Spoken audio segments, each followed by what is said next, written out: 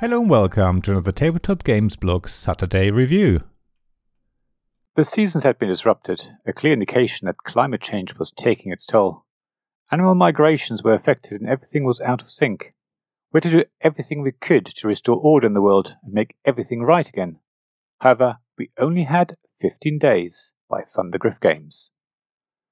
Here's another game in the Matchbox collection, a set of 5 games that was on Kickstarter not too long ago.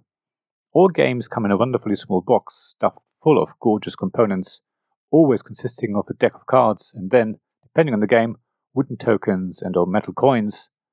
They're also beautifully illustrated by a number of different artists, and there's a mix of pure solo and two-player games, and games that can be played anything between 1 and 4 players.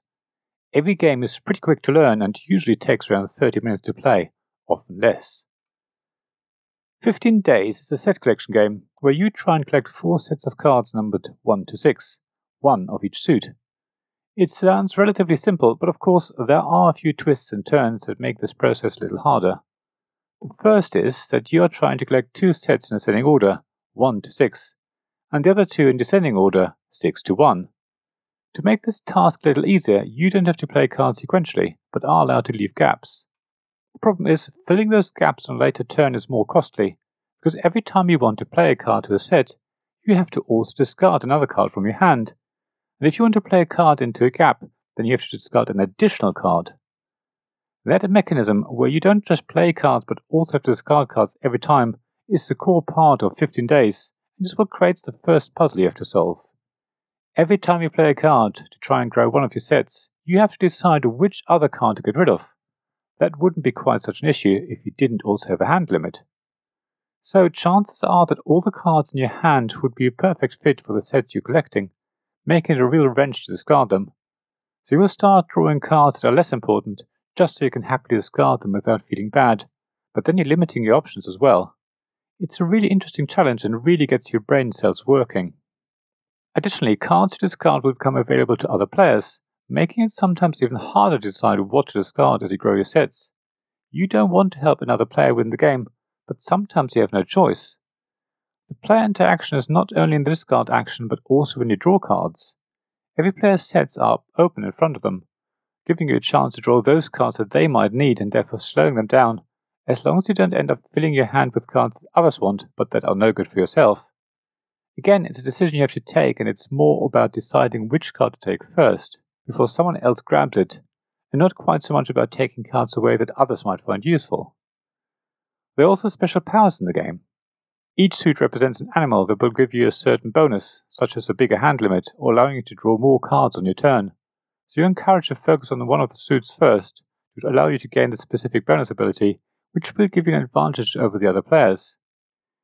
You do have to be careful though, because your opponents can take the animal away from you if they have more cards of that suit played in front of them. So sometimes it's actually beneficial to play cards into set and leave gaps, just so that you can get an animal for yourself. The frog is especially valuable for this, because it reduces the number of cards you have to discard when adding to a set by 1, effectively making playing cards free and filling gaps half the price. It's a strategy worth considering. There are also wild cards and so-called feather cards in the game, the former allowing you to complete the set without having to have the correct card, while the latter allows you to use an animal's ability on one time on your turn. Used correctly, these cards can make a difference between winning and losing a game. Even though the game ends when one player has completed their 4 sets, it doesn't mean they win the game. The final score is the sum of the longest sequence in each of your sets. For example, if you have a complete set 1 to 6, you get 6 points. Extra points for each animal you have, and minus points if you have started less than 4 sets at the end. So sometimes it is worth you trying to play another round if you're behind on points, as long as you don't give other players an opportunity to increase their lead even further, of course. I think 15 Days is a really wonderful game. The illustrations are absolutely gorgeous. They're custom wooden animals. It's small enough to take with you while you're out and about. It's pretty easy to teach and plays really quickly, while at the same time giving you enough of a challenge without being too taxing. It's also an ideal filler game for that reason. I'm always looking forward to playing 15 Days, and it will be a game that will stay around for a very long time. Thank you for listening to this Tabletop Games Blog Saturday Review podcast.